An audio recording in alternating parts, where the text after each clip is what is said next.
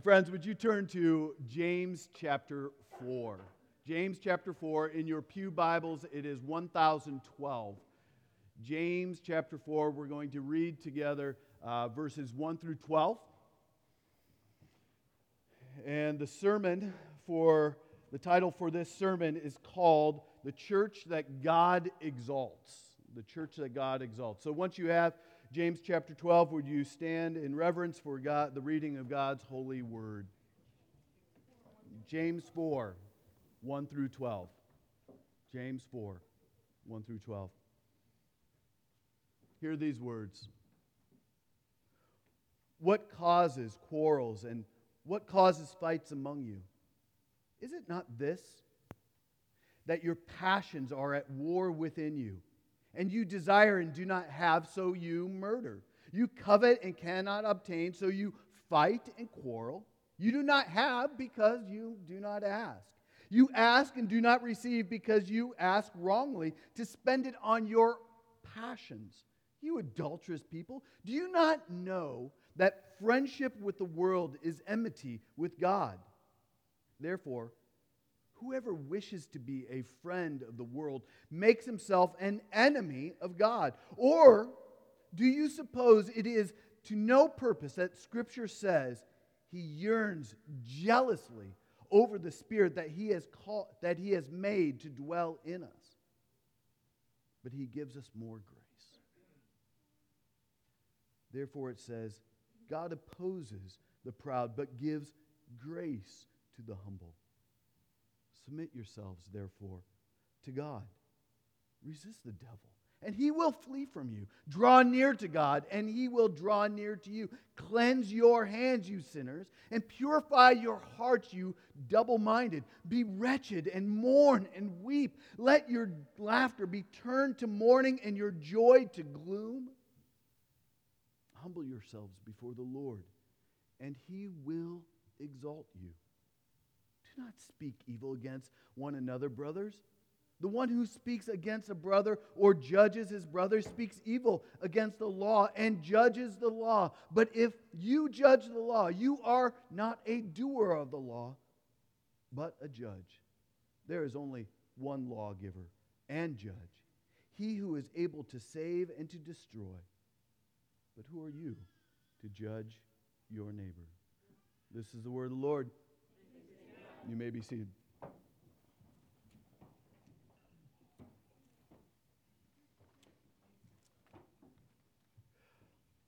When I was in seminary, one of the tasks in my homiletics class, my learning how to preach class, was to read good storytellers.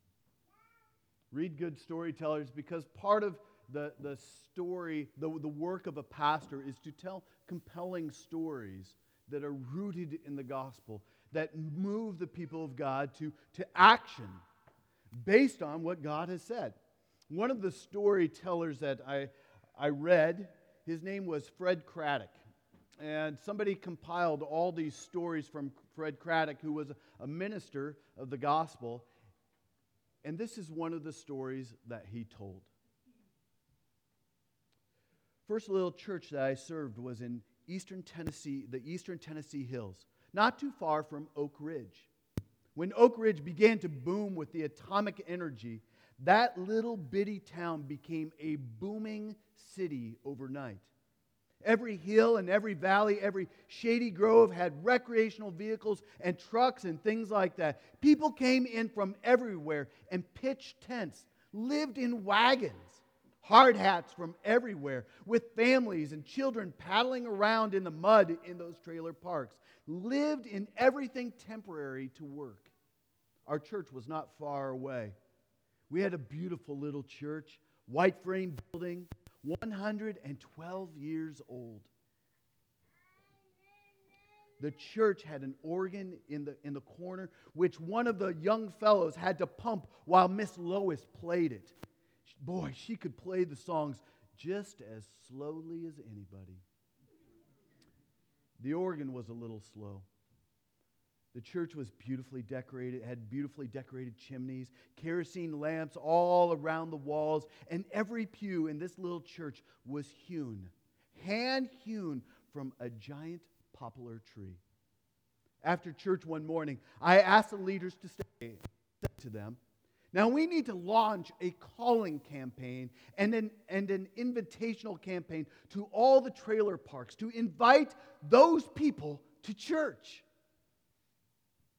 Oh, I don't know. I don't think they'd fit in here, one of them said. They're just here temporarily, just construction people. They'll be leaving pretty soon. Well, we ought to invite them and make them feel at home, I said. We argued about it. Time ran out, and we said we'd vote next Sunday. Next Sunday, we all sat down after service. I move, said one of them, I move that in order to be a member of this church, you must own property in this county. Someone else quickly said, I second that. It passed. I voted against it, but they reminded me that I was just a kid preacher and I didn't have a vote. It passed. When we moved back to these parts, I took my wife to see this little church because I told her of that painful story. The roads have changed. The interstate goes through that part of the county, so I had a hard time finding it, but I finally did. I found the state road, the county road, and the little gravel road. Then there, back among the pines, was that building shining white. It was different. The parking lot was full of motorcycles and trucks and cars packed in there. And out front, a great big sign. Barbecue, all you can eat. It's a restaurant. So we went inside. The pews are against the wall. They have electric lights now, and the organ was pushed over into the corner. There were all these aluminum and plastic tables and people sitting there eating barbecued pork and chicken and ribs. All kinds of people. Parthians and Medes and Edomites and dwellers of Mesopotamia. All kinds of people. I said to Nettie, it's a good thing this is still not a church. Otherwise, people couldn't be in here. It's a real story. And quite frankly, it could be our story. So the question is for us, as we look at James chapter 4, what kind of church do we want to become? That's really the question that we have before us. How can we become the kind of church that God blesses and exalts? And James 4 tells us. So I think it is critical that each and every one of us listens closely and pays attention, because this is crucial for us as a church. How do we not become a church? How do we not become a church that God blesses? Sounds like an odd question to ask, right? But I think that it's good to ask the negative so that we can get to the positive. How do we become a church that God actually opposes? It's an easy thing to do. If you want to know how to do it, the answer is do nothing. Do nothing. Our problem isn't that we aren't good at Christianity. It's that we are pretty good at anti-Christianity. That's why we need Christ. We're really good at becoming a church that does not reflect the beauty and the generosity and the majesty of God. We can see that in this passage. Left to our own natural devices, our own ways, our own flesh, the way that we naturally live, we will become exactly what James describes in these first few verses in this passage. What causes quarrels and fights among you? Is it not this, that your passions are at war within you? You desire and do not have, so what do? You murder. You covet and cannot obtain, so what do? You fight and you quarrel. You do not have because you do not ask. You do not ask and even receive because why? You ask wrongly to spend it on your own personal passions. You adulterous people, do you not know that friendship with the world is enmity? It is fighting against God. Therefore, whoever wishes to be a friend of the world makes himself an enemy of God. I'll be honest, I have been to churches like this, where there's fighting and quarreling. Maybe there's not murder, bringing guns to church and knocking each other out, but the words or the attitudes, the tone that is in the people's lives, in the pews, is that of murder. It's divisive. And you could feel the tension in the room. As a relatively young church, praise God, we don't have much of this, do we? We have had, for the past 11 years, really, quite honestly, a very peaceful period of ministry.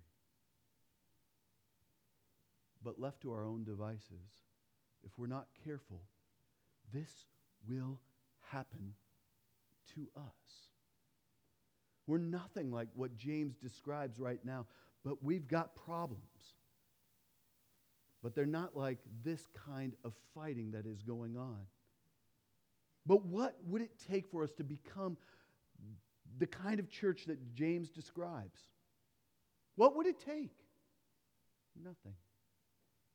Left to ourselves, this will be the path that this church, our church, will take. Why? Because it comes very naturally for you and I. This is who we are. Left to our own devices, we are divisive. We're bitter. We're angry. The problem James explains is that something within us is going on. We have passions and desires. When we're in conflict, it is natural to think that the problem is the other person, isn't it? It is never our fault. It is always someone else. Well, do you know what they did? I hear this in arguments even within our own family, with our children, as we talk about school, as we talk about workplaces, and you start getting yourself all, your internal temperature starts to rise, and quickly, who do we blame? Them. They are the reason why this is all going down. If they would just listen to me, if they would have just done this, if this would have happened, of course, it is never my fault. But James says that is the problem. The problem is ourselves. The problem is that we want something. And it's interesting that James doesn't say that our desires are necessarily wrong. Some of our desires could be legitimate. Friendship, for support, for understanding, for example. All those things are good things, right? God has created us for relationship. God has given us one another for support. God has given us to say, hey, what do you think? And do you understand me? Those are all good things. The problem is that these desires, these passions can actually begin to war against us. And what this means is this: we begin to live to advance our own interests, our own desires. We want to please me. You want to please you. Nothing will destroy a relationship faster than this. When we begin to put our self first, people will become objects that we use to satisfy our desires. Or they will become obstacles that get in our way. Either way, community is killed. When we approach community like this, it is inevitable. If they are objects to satisfy us, or if they are obstacles that get in our way, when we approach community like that, it is absolutely inevitable that people will not meet our needs. And when this happens, James says what happens next. We get angry. We're ticked off. And he says that ultimately we will start murdering, fighting, quarreling, and coveting. That is what naturally will happen. And James says that we can hide our selfishness for a while. And we are, as Christians, we're pretty good at putting on our face mask, right? This is what I want you to see. I've cleaned up pretty good for Sunday morning. I hugged my wife. We even came in holding hands. My children are well behaved. But internally, you are burning. And we can put it off for just a while. People won't know at first that we're approaching community. In fact, I love you. I love you. I'm going to come alongside you because ultimately you need to serve my needs. But eventually, friends, it will come out. And it will come out in the ugliest behavior that you can imagine. But it gets worse. What happens when we approach life with the selfish desires to put ourselves first? James tells us that it also affects our relationship with God. And it does a couple ways, and both ways are really deadly. One way is that it affects us, is that we won't even be able to pray. Why would we pray when it's really all about us? When we're prayerless, it's a sign that we are trying to run things on our own. We decide what's good, and we try to accomplish it on our own. I don't even, listen, yeah, your kingdom come, your will be done. But listen, here's the real deal. Here's the agenda. I need this, and I'm going to work it until I get it. I'm going to manipulate, and I'm going to create my own path so that I am ultimately happy. I am satisfied. And we decide what's good, and we try to accomplish it on our own, and God becomes an afterthought. When things aren't working out, we can say, oh, it's not working. Okay, God, here's the deal. He becomes an afterthought. Oh, shoot. Rather than our greatest desire. So either we're prayerless or we go to the other extreme and we pray selfishly. So it's either prayerlessness or motives are whack. We approach God as a means to get what I want. As one author puts it, we turn God into a divine waiter. He is there to deliver our daydream to us. We touch base with Him on Sunday. We put our order in via prayer. We might give a decent tip in the collection plate. Ouch. But God is essentially there to give us what we feel we need, our idol. And we get furious with Him when He does not deliver. James doesn't pull any punches. When we act like this, he says that we are committing spiritual adultery. We're cheating on God. And we know the pain of a husband or a wife finding out that their spouse is having an affair. We've heard stories about that. You may have experienced stories like this when you find out that your lover, the one that you have given your for better, for worse, and riches, and all this kind of thing, I'm giving myself to you, and you find out that one that you love, that you have given yourself to, is having an affair? Really? We know the damage that this causes. It's like a bomb that is detonating, that damages everyone within its blast radius. And James says that is a good picture of what happens with God. When we use other people and we use God as a way to meet our own desires, it is devastating. It destroys community. It's cheating on God Himself. And the scariest part is that this will happen naturally. Because selfishness comes naturally to each and every one of us. If there's any consolation in this passage, it's in the next few verses. Or do you suppose that it is to no purpose that Scripture says He yearns how? Jealously.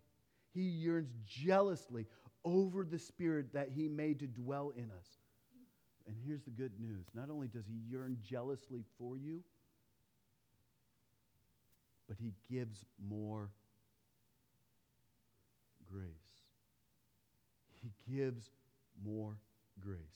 Therefore, it says, God opposes the proud, but He gives grace to the humble.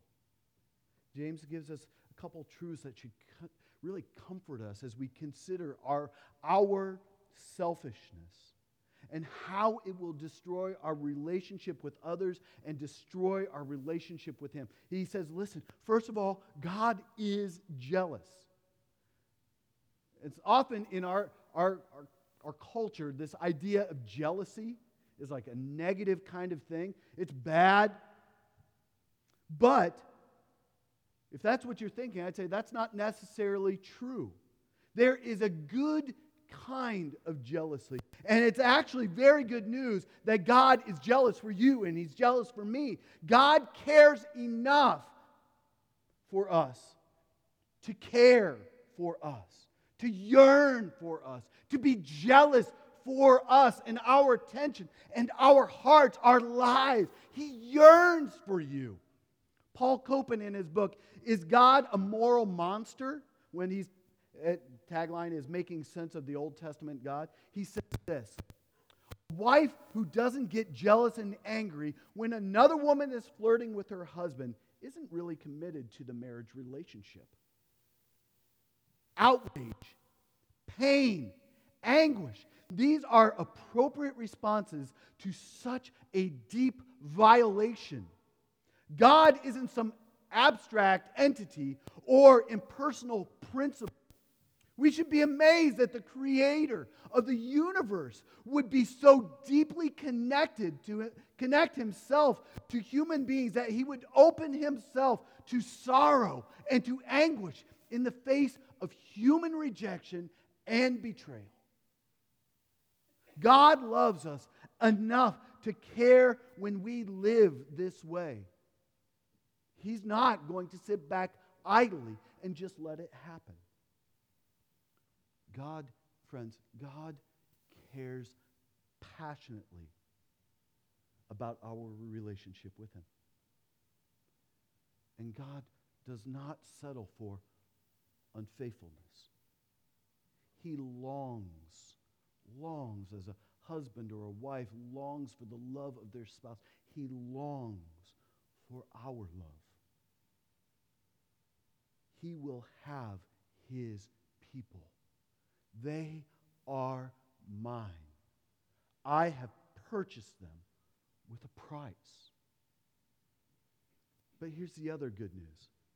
God is gracious.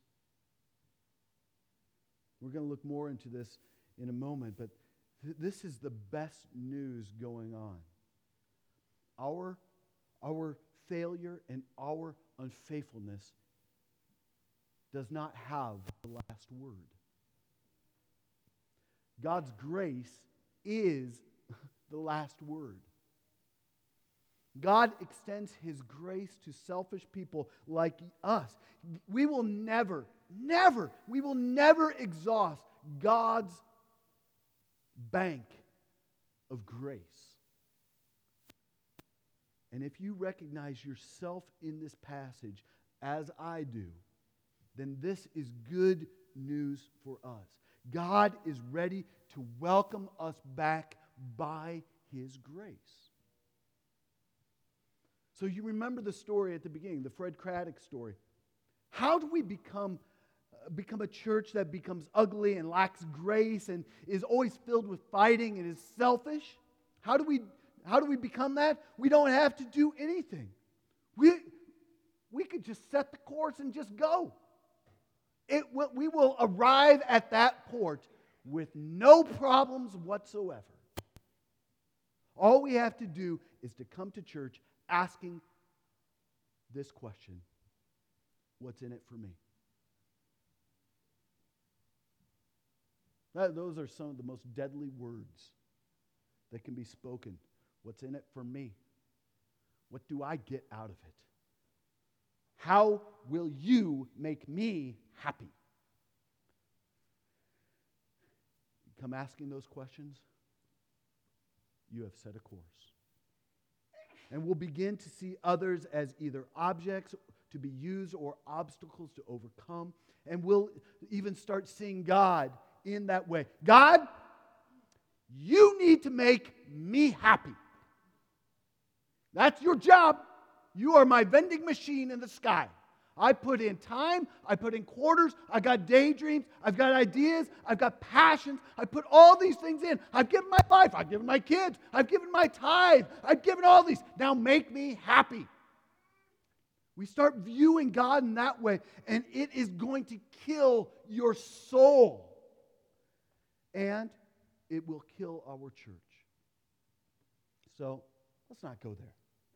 Let's not go there. So what is the alternative? The alternative is we know the kind of church that God does not bless, just do nothing. So it's going to come naturally. So how that's how every good, healthy church can become ugly. How do we become a church that God actually blesses and exalts and says, this is my bride. Look at her. She's beautiful. She's reflecting my Son. She is like a city on a hill. She's a light in the darkness. Look at my bride. How do we do this? How do we become that kind of church? One word: humility. We can become a church that God exalts by abandoning selfishness and pursuing humility. James says this in verses 6 through 7. But he gives more grace. Therefore, it says, God opposes the proud and gives grace to the humble. Submit yourselves, therefore, to God. There are few qualities that are more honoring to God, more conducive to community, and more beautiful and attractive than humility. When we get over ourselves, when we resolve to follow God no matter what, no matter how much it costs, when we lay down our lives for the sake of others, not expecting some kind of relational handout afterwards, but when we really give our lives for the sake of others, we get our lives back 100 times over. It's the upside down way that God has created this world. The way that we find ourselves is to lose ourselves. The way up is actually down. The way to become great is to become, as Jesus said, is to become like a servant.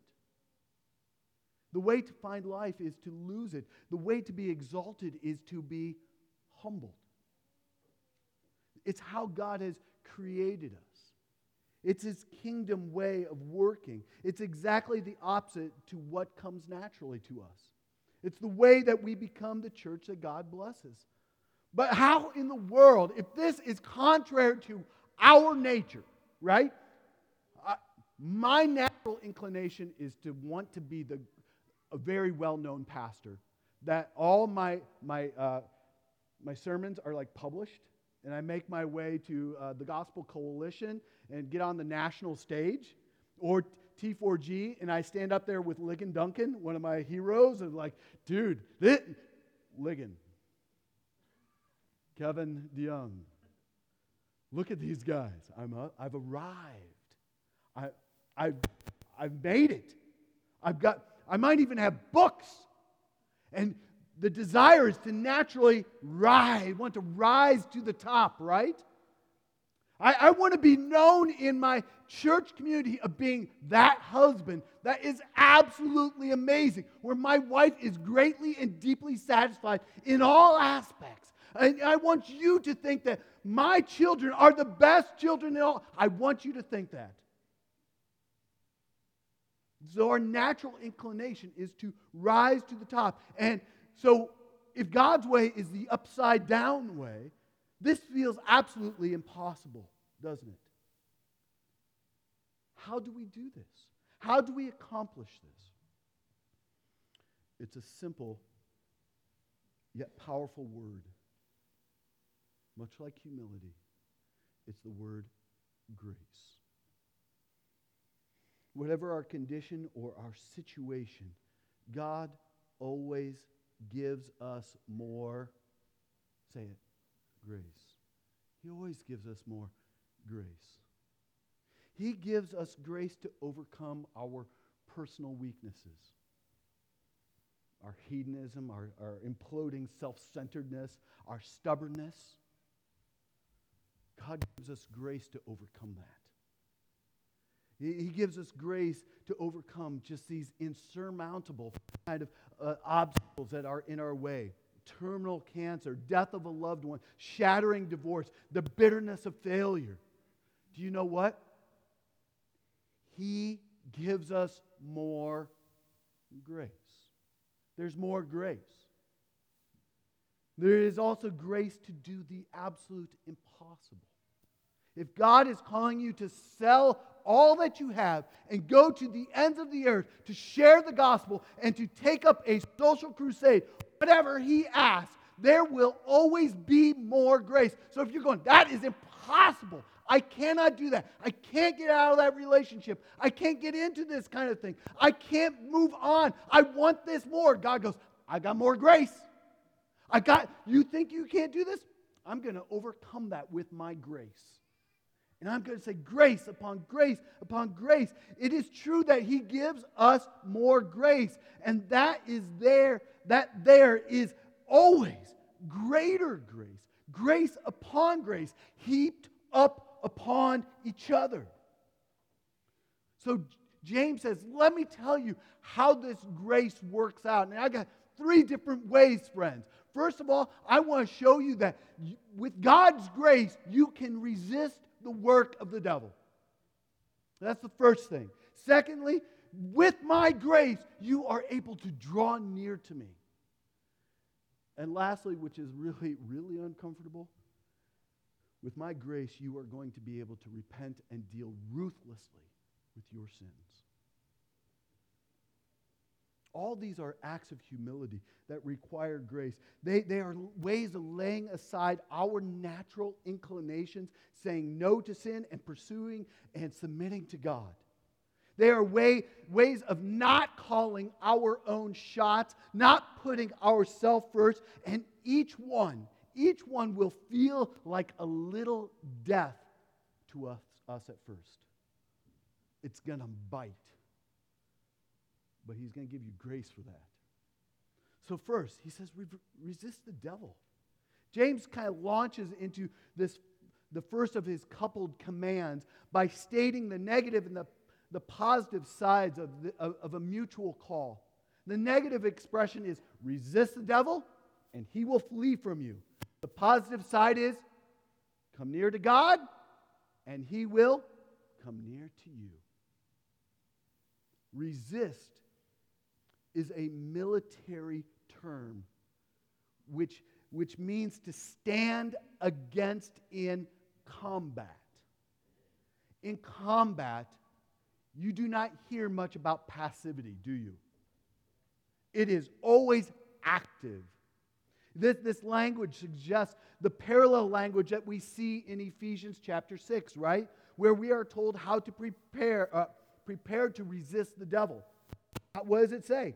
It says in verse 12 this: "For we do not wrestle against flesh and blood, but against the rulers and the authority, against the cosmic powers over this present darkness, against the spiritual forces in the evil in the heavenly places. Therefore, do what?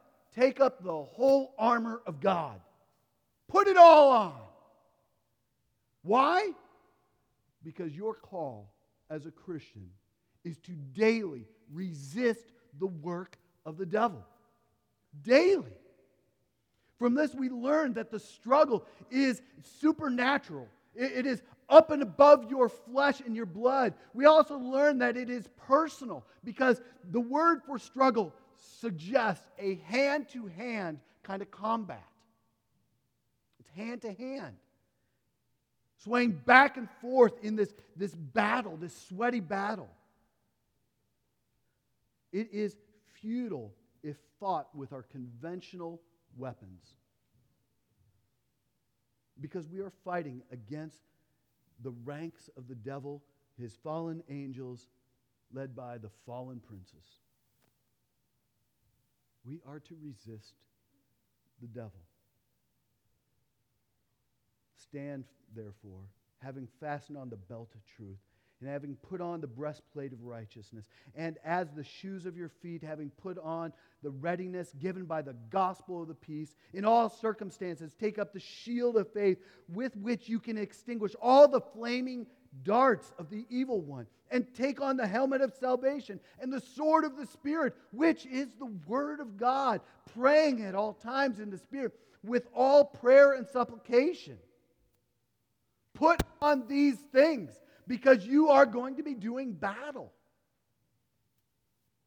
You and I, hear this, you and I can withstand the devil if we wear the armor of God.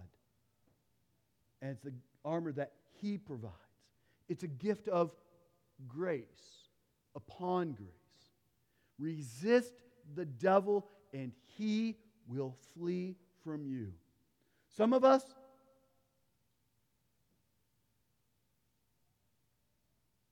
most of us, the battle is in our mind, isn't it?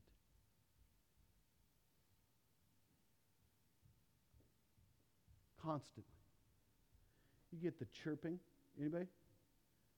Get the chirping? Oh, you're not good enough. He's a threat. She's a threat. This isn't happening. And what does James say? Resist that devil. Put on the armor of God. And what will happen? The chirping will have no choice but to flee. For he cannot handle it. But that's not it. Resist the devil and he will flee from you. But then James says, draw near to God and he will draw near. That is a longing for my soul. Right? The soul-tingling truth right here is that if you go after God, He will come after you. Are any of you familiar with the story of the prodigal son in Luke chapter 15? I love this story, the imagery. But while he was still a long way off, after chasing after prostitutes, asking for all his father's money for his share of the inheritance, he goes off, squanders it all, just finally says, man, it'd just be better to be a servant in my dad's own house. I'll just be a servant. So while he was still a long way off, his father saw him. As he was doing what? Drawing near. And the father was filled with compassion for him. He ran to his son, and he threw his arms around him and kissed him. The father smothered the prodigal son with kisses. Inch towards God, friends, and He'll step towards you. You wonder why you're not making much progress in your growing relationship with God? It's because you're inching. You're taking baby steps. You step towards God, and He's going to start sprinting towards you. You sprint towards God, and what's going to happen? He's going to come flying towards you. James is just not snatching, thank you. James is not snatching haphazard commands just kind of out of the air. He is setting us up for an ordered program of discipline. Live near the heart of God.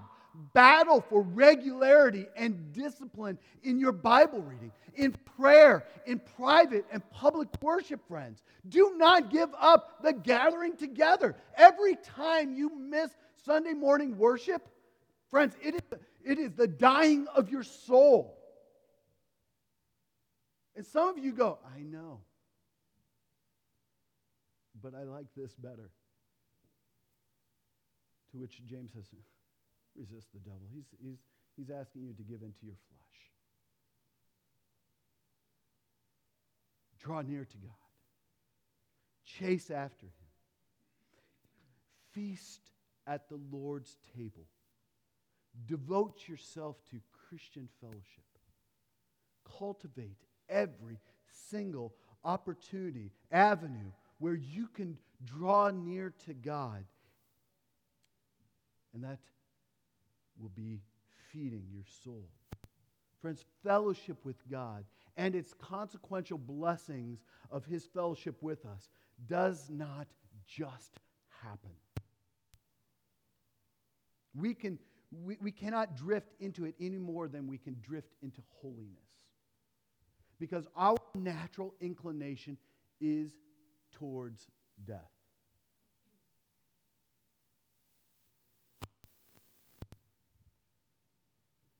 Your spiritual growth in Christ does not just happen when you show up on Sunday morning. It requires far more work. It's a workout. It's a Sunday to Saturday kind of thing, only to hit repeat the next week. Which leads us to the third thing that he says. I want you to resist the devil. I want you to draw near to God, pursue after God. But he says that this has got to happen to make these things possible. He calls us to apply this in the way that even how we relate to one another. Because there's an interconnectedness that you and I have with each other. Look at verses 10 through 12. And these seem kind of weird, don't they? Be wretched and mourn and weep. Let your laughter be turned to mourning and your joy to gloom. Humble yourselves before God, and He will exalt you. It's a way of applying our humility to our relationships. He even goes on to say later on, stop slandering and stop judging other people. Humility will mean that we will lay aside our position as self-appointed judges and leave that ultimately to God. But he says here, grieve. And grieve describes the wretched feeling one ought to experience when we fall into sin or when we continue to be in sin, when we have unhealthy and unbiblical relationships, when we long for things that are unhealthy or unbiblical, when we want to put ourselves first, our needs first, our sexuality first, our finances first over the things of God. God says, grieve for that. Grieve it. He says, be devastated, is basically a perfect expression of what grieving means. Be devastated over your sinfulness, over your desires. Mourn expresses the inner grief, and to wail refers to this kind of funeral kind of lament over your sin. Change your laughter to mourning and your joy to gloom. It's a scathing denunciation to Christians who are so insensitive and so superficial that they are laughing when they actually should be weeping. Oh, everything is great. You should be crying right now. Turn your laughter, your superficialness, into mourning. Turn it into mourning. Some laughter indicates a sickness of the soul, which only tears can cure. Dr. Martin Lloyd-Jones noted how the awareness of sin grew in times of a church revival. He wrote this: "Go and read the history of revivals again.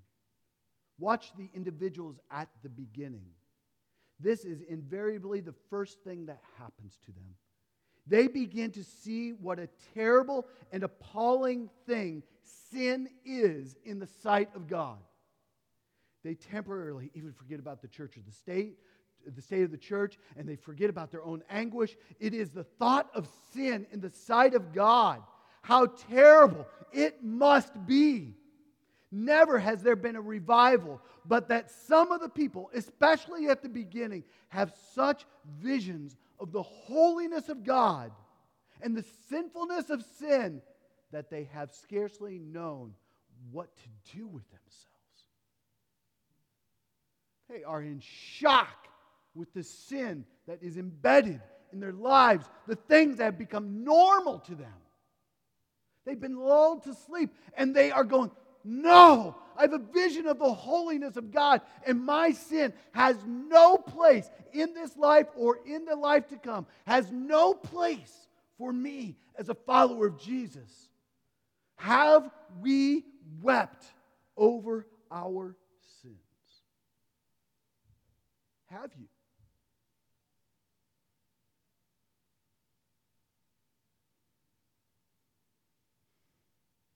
And my guess is probably no.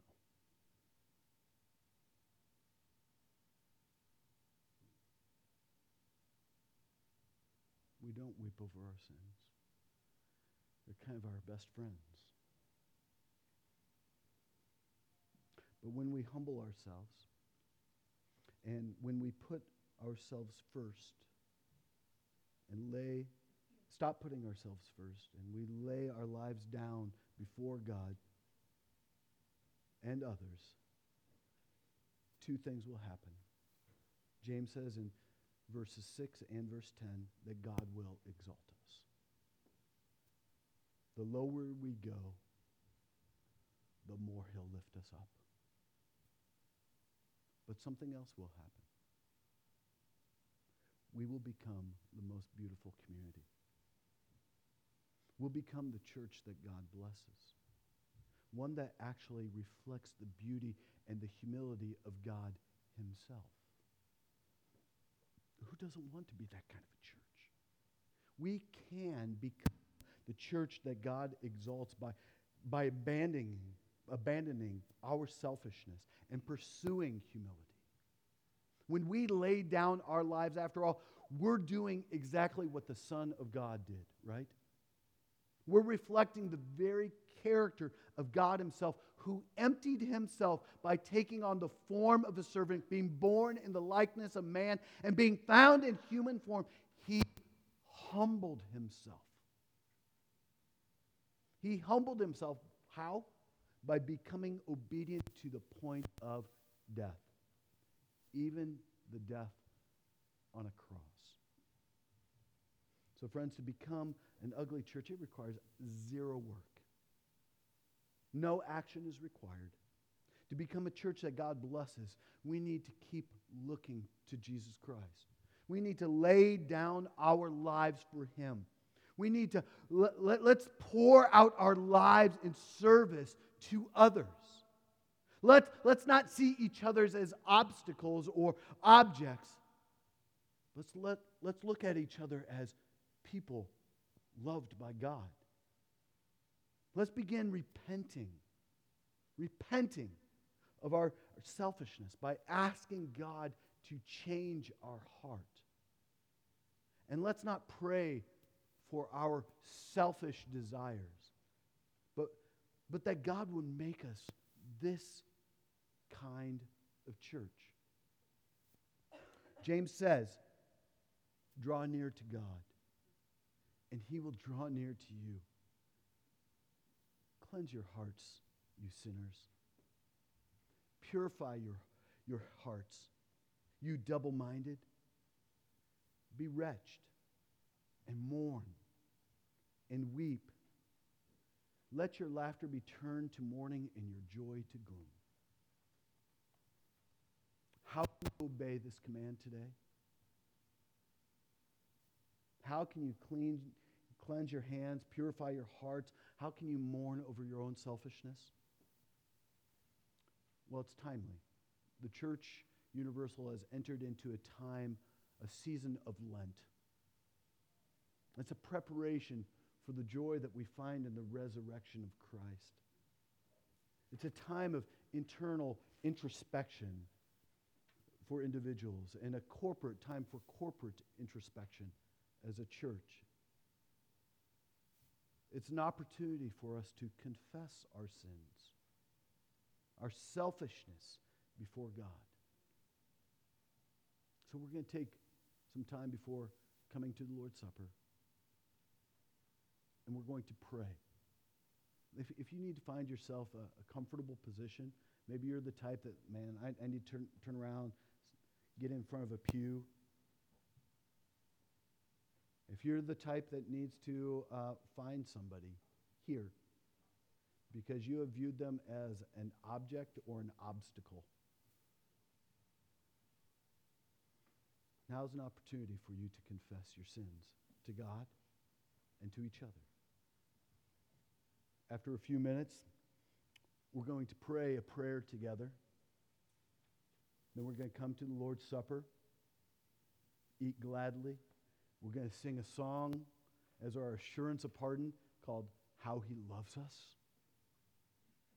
And then we are going to go out gladly, empowered by the Spirit as the people of God. Let's take some moments to confess our sins before God.